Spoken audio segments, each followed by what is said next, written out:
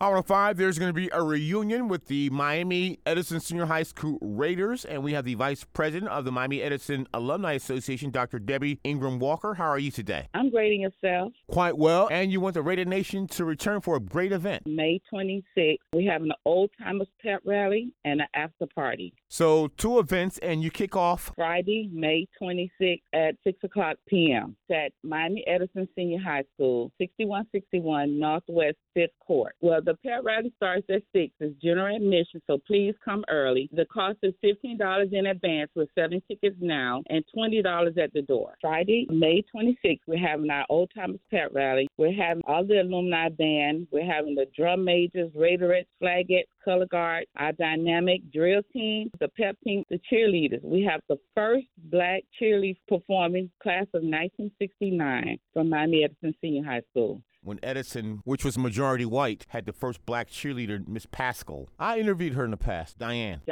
Pascal. Also on Friday, in addition to your Old Timers Pep Rally, you're also going to have another event. We have an after party at the Omega Center. The after party starts at 9 o'clock p.m. until $15 in advance, $20 at the door. It's a fundraiser for Miami Edison to give back to the school, both events. And for more information?